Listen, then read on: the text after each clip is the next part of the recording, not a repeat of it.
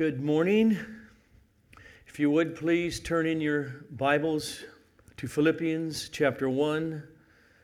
I'll be reading Philippians chapter 1, verses 18 through 20. Philippians 1, 18 through 20. Yes, and I will rejoice, for I know that through your prayers and the help of the Spirit of Jesus Christ, this will turn out for my deliverance, as it is my eager expectation and hope that I will not be at all ashamed, but that with full courage, now as always, Christ will be honored in my body, whether by life or by death. Blessed is the reading of God's holy, infallible, inerrant, and powerful word. Father, pour out your blessing, the blessing of attentiveness to your word, that we would have the eyes of our hearts opened and enlightened to see the beauty of Christ, the glory of the gospel. Affect us, Father, by the Spirit, to the glory of your holy name. Amen. So, when you face circumstances that look grim, when your trust in God's sovereignty begins to wane, feels like it's going to crash and burn, what is your first? What is your most important prayer request? Is it that all the unpleasant things in your circumstances be removed so that there's no temptation to desert Christ? Or is it that the Holy Spirit rise up within you and cause your heart to delight in Jesus above any and every circumstance, and thus you bring Him glory in the midst of it? Here's the question our text poses to us this morning. How do we as believers rejoice when things all around are going terribly? When fear rises up? Maybe, as many brothers and sisters have done throughout the centuries, when they faced martyrdom, or the loss of a job, or broken relationships, or being shamed or shunned because of your faith in Christ. How does one rejoice in the midst of that? Well, this morning Paul answers that question in his own life, and his answer is because he knows God's provision of the Holy Spirit, which will continually be given to him through and in answer to the prayers of others for him. He knows that those two things together will not allow him to cave in to cowardice, to cave in to ultimate despair. But in his dire situation here, it will cause him to find Christ better than life. It will be his joy in Christ, whether he gets released from prison or is executed by the state. And so this morning, the bulk of the time is going to be spent going step by step through the Word of God. Through God's inerrant, infallible Word, which comes through His Apostle Paul in this passage. And then I'll close with some implications for our own prayer lives. So, if you're there, Philippians 1, pick up at the end of verse 18.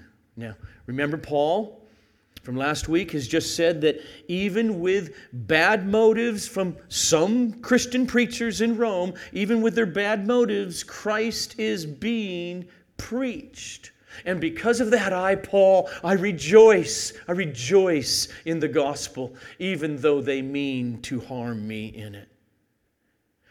But now Paul lets us know that's not his only source of joy in what's happening there in Rome at the moment.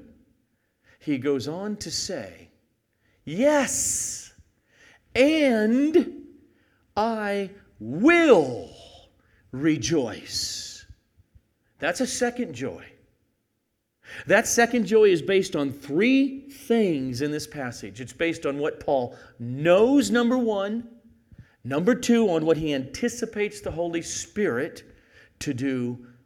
And number three, because Christ means more to him than life. First, he knows he will be delivered. Secondly, he expects that Christ will be exalted because of number three. Christ means more to him than everything else, including this life itself. The second half of verse 18 there. Yes, and I will rejoice. Paul is starting a new paragraph. In verse 18a, yes, he says, I do rejoice. I rejoice right now that Christ is being preached even through some men who have bad motives. But then he goes on, I also will continue in the future, tomorrow, next week, to rejoice. The verb rejoice there is in the future tense.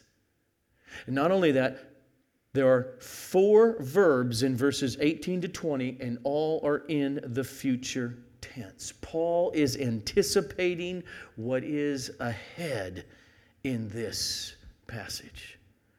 Paul will go on rejoicing, he says, I will, in the future, continue to rejoice. Why? Well, he answers it in verses 19 to 21. For I will, yes, go on rejoicing. Why? For, or because, I know that through your prayers and the help of the Spirit of Jesus Christ, this will turn out for my deliverance, as it is my eager expectation and hope that I will not be at all ashamed, but that with full courage, now as always, Christ will be honored in my body, whether by life or by death. That's why.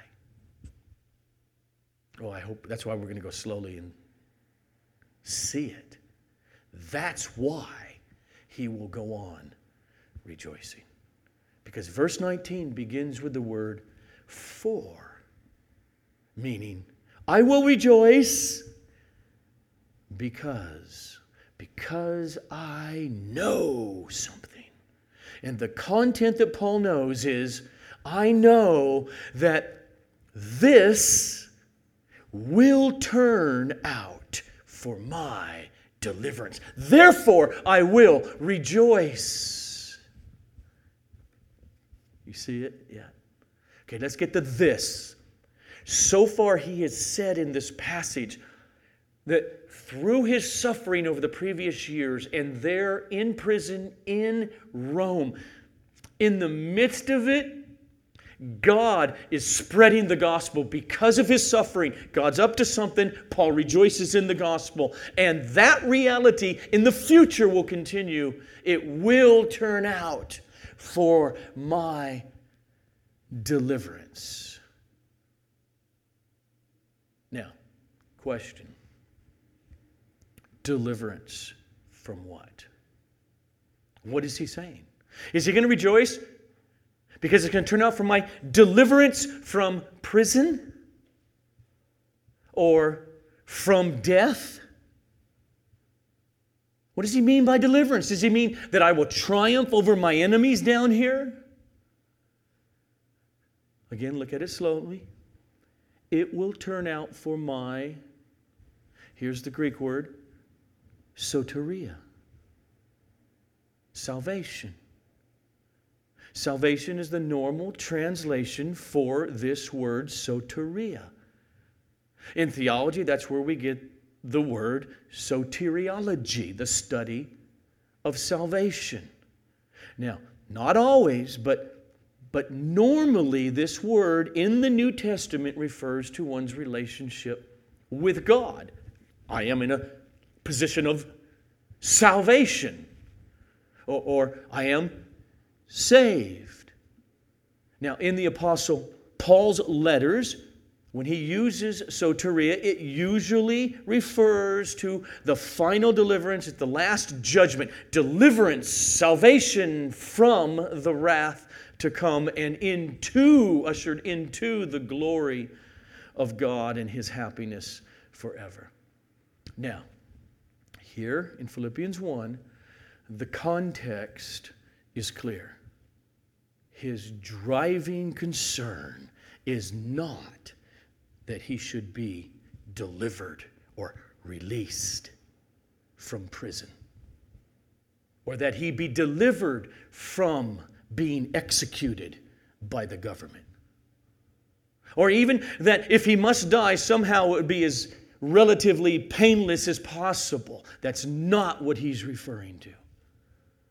But his deliverance is that he, Paul, not do anything he should be ashamed of, but instead that God would vindicate him as faithful in the end. That's why Paul rejoices. Salvation for Paul in verse 19 means that he won't fail to exalt Christ. But instead, Jesus will be glorified no matter how his impending trial before Caesar goes. In other words, the deliverance he seeks, it's going to be gained, whether he's released from prison or whether he's executed. This deliverance that he's referring to is going to come. He's referring to his ultimate vindication before God. And then the next thing Paul wants us to see is how that's going to happen. Through what means will Paul be delivered from not exalting Christ? Through what means will Paul stand faithful, exalting Christ through all circumstances? Look at it. It's very clear. It's right there in verse 19. For, the reason I will go on rejoicing is for or because I know that through your prayers and the help of the Spirit of Jesus Christ, this will turn out for my deliverance. There are two means to Paul's deliverance, and these two means will enable Paul to be vindicated during his trial, whatever the outcome of it will be. The provision, that's a literal translation, through the provision of the Spirit, of the Holy Spirit. That's what he means by the Spirit of Jesus Christ. He's provided to me, how? Constantly in response to the petitions, to the prayers of the Philippians on Paul's behalf. And the result of that is that Paul's ability to remain faithful and thus exalt Christ and be vindicated on Judgment Day through your prayers. And thus the provision of the Spirit of Jesus Christ. I will be delivered. Paul is clearly, implicitly appealing to the Philippians' support by guiding their prayers for him. especially now in this very intense time of trial. Think about that just for a moment. Here's Paul. He's in prison. He's awaiting a capital trial before Caesar.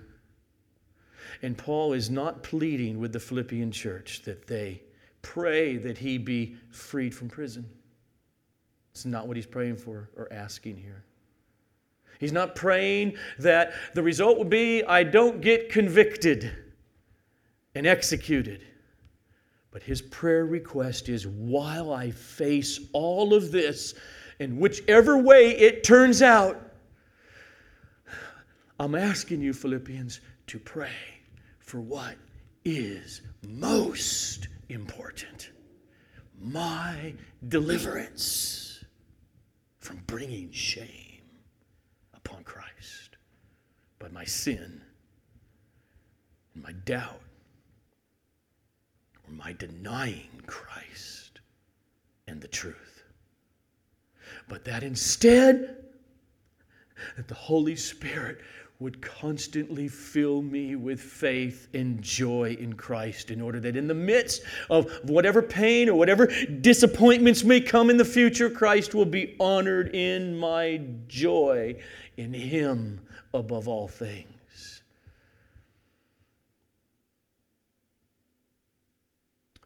That poses a question for us.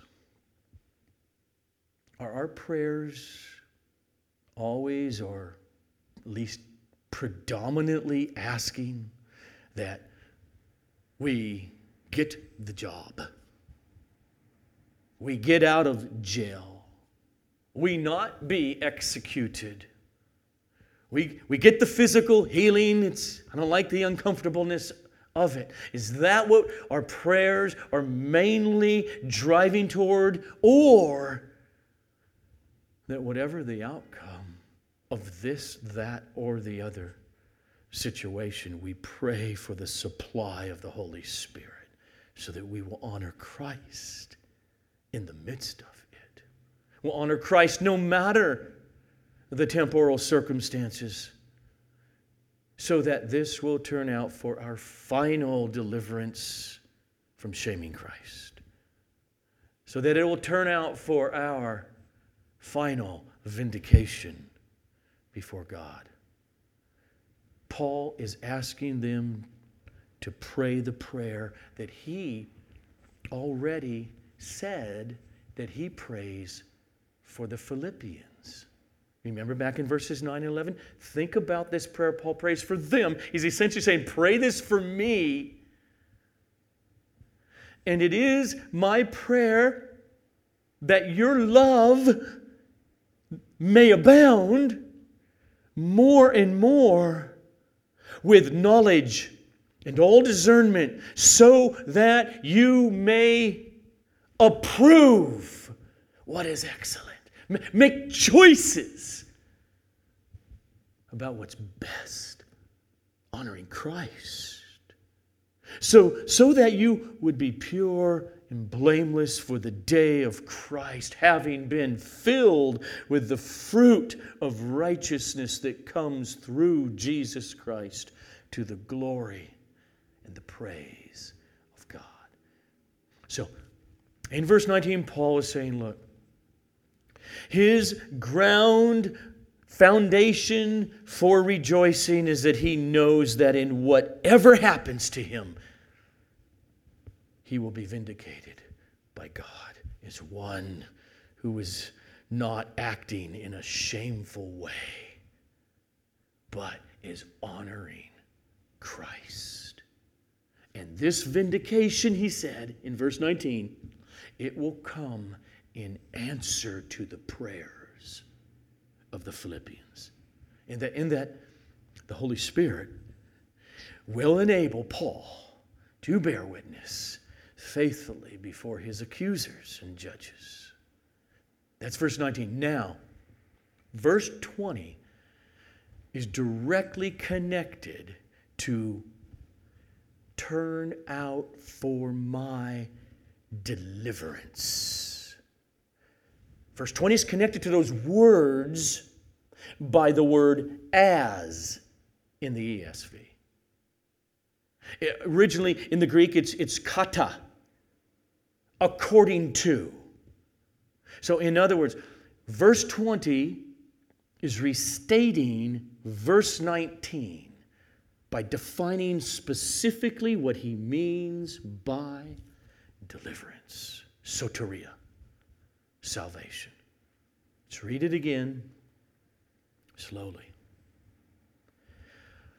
I will rejoice because I know that through your prayers and the help of the Spirit of Jesus Christ, this will turn out for my deliverance as it, or according to my eager expectation and hope that I will not be at all ashamed, but that with full courage, now, as always, Christ will be honored in my body, whether by life or by death. So look at it. He does the negative, positive. He says it negatively, and then he says it positively. Negatively, that I, Paul, not be ashamed. Positively, that Christ be honored. Let's look at those two. First, the negative. Paul's longing, his expectation, his longing for the deliverance is to not be covered with shame. Shame by not having honored Christ. Not having exalted Jesus and the gospel in what lay ahead for him.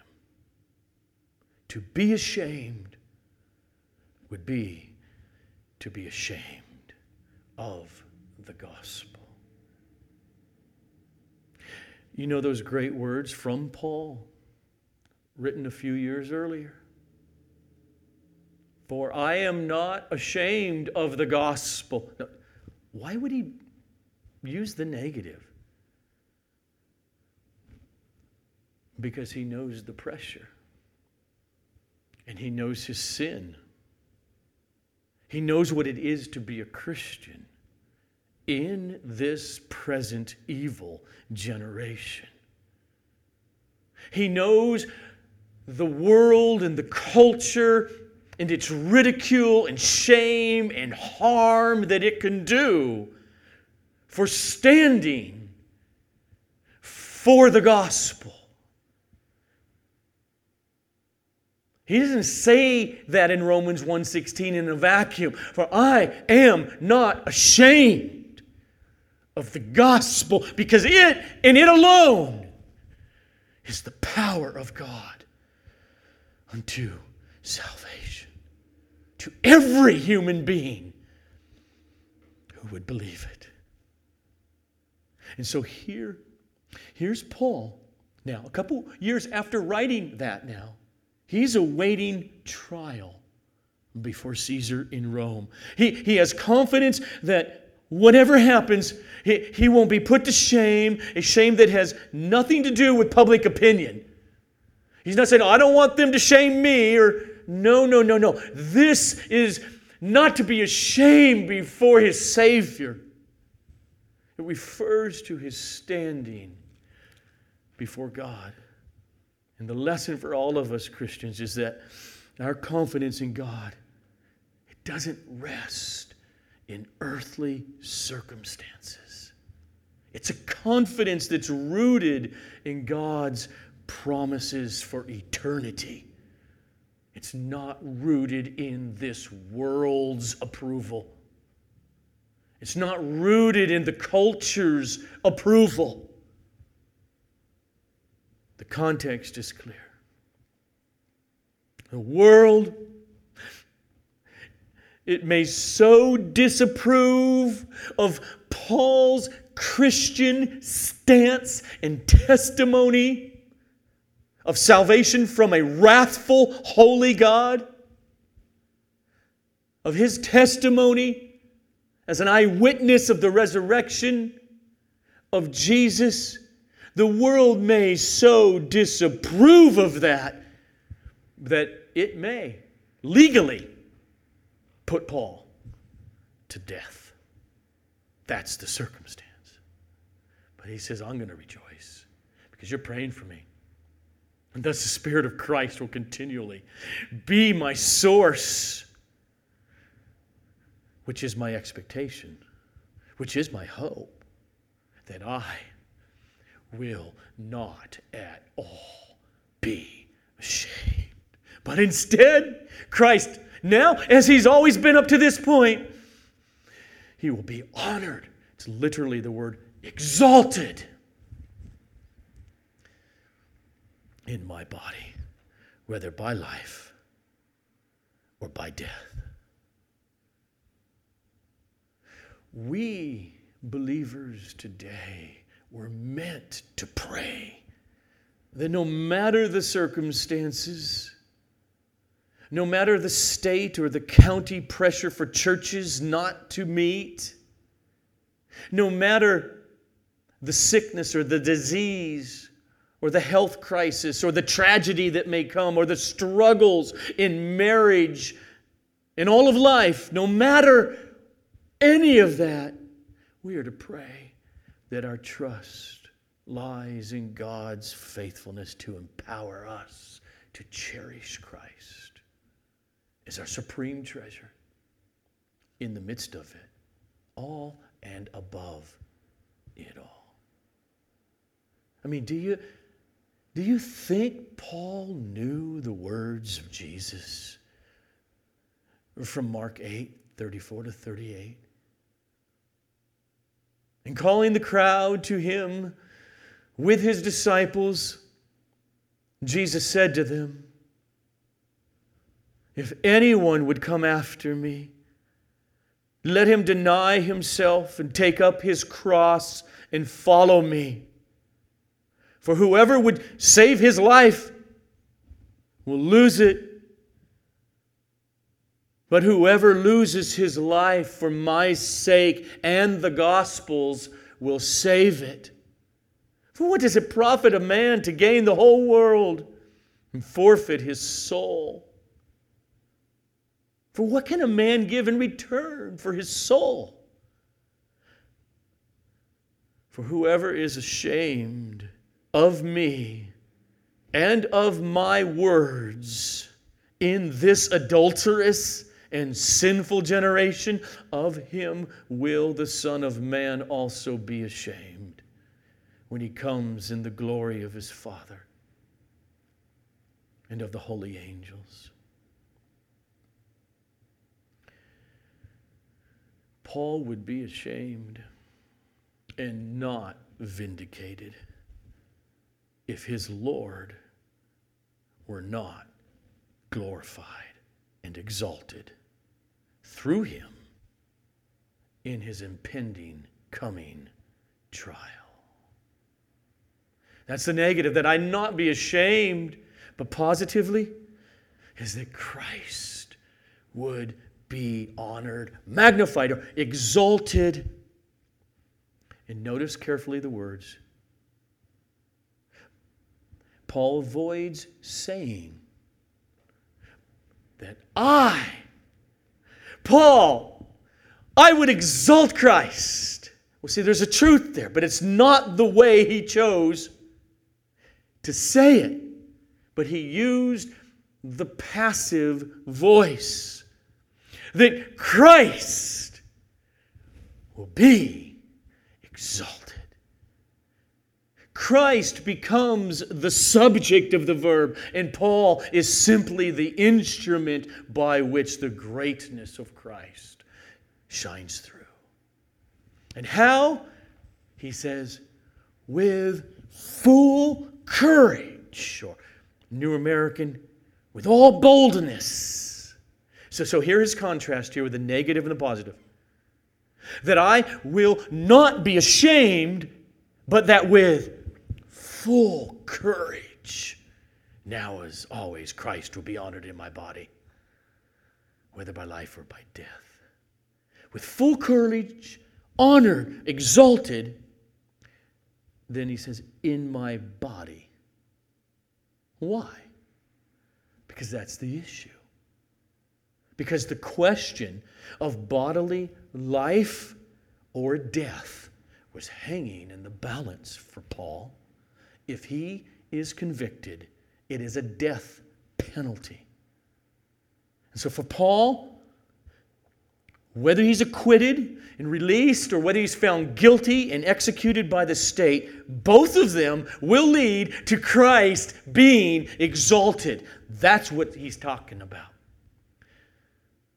The exaltation of Christ through his death or through his release. And he'll go on to unfold that. We'll see next time. That's all encompassing for our lives in any circumstance, in every place we may find ourselves today or in the future. The question is, will we act shamefully, or will Christ be glorified in us or through us? Just one more time, what I want to just do, and everything that I've said so far about verses 19 and 20, I just want to one more shot at it by reading to you my paraphrase of what I've been trying to unfold here. Paul is saying, not only do I rejoice in the gospel being preached in these difficult circumstances in Rome, but I will go on rejoicing because I know something. I know that because you are praying that the Spirit of Christ would continually help me glorify Jesus in these difficult circumstances, therefore these circumstances will result in my being delivered from failing to have Christ exalted in my life. In other words, I will be delivered according to my deepest desire and hope, which is that in my impending trial, and whatever the result of it, I will not be put to shame, but instead Christ will also be magnified now in these circumstances, as He has always been magnified since I have become a Christian. And so He will be exalted now with all boldness, supplied by the Holy Spirit, magnified in my body, whether I'm released and live or am convicted and executed. And so, what are you facing in your life now? None of us are facing that circumstance. There are many Christians today who are facing that circumstance in this world. But what are you facing in your work life, your career, relationships, struggles there, in your marriage? Or how about in your evangelism, person X or Y or Z? What are you facing in decisions that you are making concerning the government shutdowns during this very strange and bizarre time? Or just fill in the gap with whatever comes to your mind. Fears, struggles, and uncertainties. Here's the question. How do you want to be prayed for first and foremost? Is it? Pray that God brings me all the worldly comfort I could possibly get. Or like Paul, is it? Pray that the Holy Spirit sustain my faith to delight in Christ no matter what happens on earth in these various situations. How we pray for our own souls and how we pray for others is determined by how we believe God acts. If you, like Paul in Philippians 1, believe that God changes people's desires so that they make new and make right and Christ-glorifying choices, well then you will really believe in prayer in times of crisis. And so as I close, the best teacher on praying, teaching us how to pray for our own souls, how to pray for one another in the body of Christ, the best teacher is the Bible. So, what do we first need then? Particularly in the hardest of times, fear comes. Will I stand for Christ? Will I allow the Spirit to work in me and repent and glorify Christ again and again? The first thing our souls need daily is an inclination for God. Our flesh, our sin nature, which is with us, cannot please God. It does not want to. It does not want to submit to God, and it is beckoning constantly to us. Therefore, every day we wake up, we are in desperate need to have our hearts inclined toward or turn to God as our treasure. And so here's the question. Where does that come from? Where does that want to? I want to want God. It comes from God. So we turn to an example of prayer in Psalm 119, verse 36. Pray this way. Incline my heart to your testimonies and not to selfish gain. There it is. God, change my heart.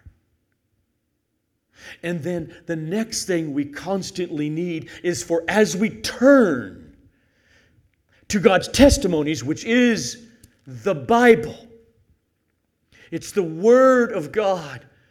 What we need is not just to open up the physical pages and use our minds to read, that's how you do read. You use your mind, and you must use your mind. But we need God to work on our hearts in that process so that we see. That our hearts see. That our hearts love what's there. That's Psalm 119, verse 18. Hear the prayer of the Bible. Lord, open my eyes in order that I may behold wonderful things from your law. Okay. That's not a prayer to say, God, tell me what the Bible means. No, it means what it says. Read it carefully and slowly and think.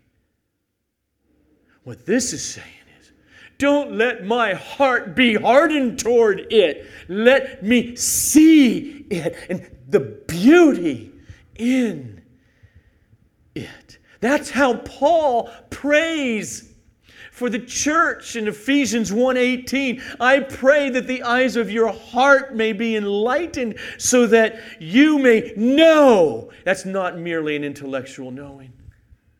That you may know what is the hope of His calling and what are the riches of His glorious inheritance for every believer. He wants us to grasp it with our hearts. That's what leads Paul to say next week, for to me to live is Christ, and to die is gain. What we really want from the Word of God, from the Scripture, and from the work of the Spirit in us is that our hearts daily would be satisfied with God and not the world. Pray Psalm 90, verse 14. Satisfy us in the morning with your steadfast love, that we may rejoice and be glad all our days.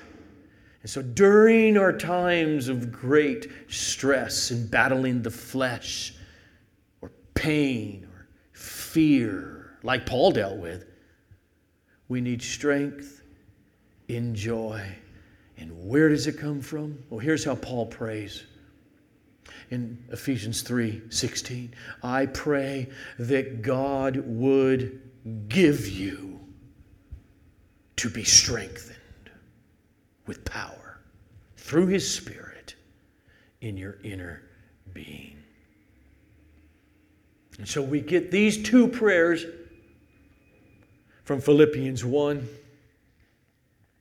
And it is my prayer that that your love may abound more and more with knowledge and all discernment, so that you may make right choices, approve what is excellent, and so be pure and blameless for the day of Christ, having been filled with the fruit of righteousness that comes through Jesus Christ to the glory and praise of God. And yes, Paul, I will rejoice, for I know, Philippians, that through your prayers and the help of the Spirit of Jesus Christ, all these trials in front of me here in Rome will turn out for my deliverance from in any way shaming Christ, but instead honoring Christ in my body, whether I live or whether I die. And listen to the sweet, true words of our Lord on the night before His death. If you abide in me, and my words, Scripture, the truth, the gospel, what's most important,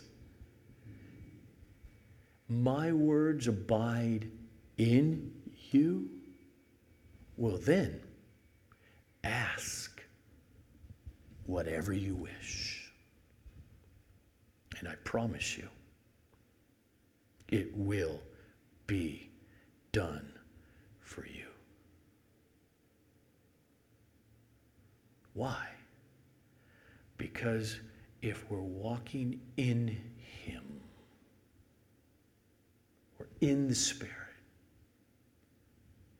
and the Scripture is totally revitalizing our lives, you will ask the way Paul asked. You will be most concerned that you not shame Christ, but glorify Him.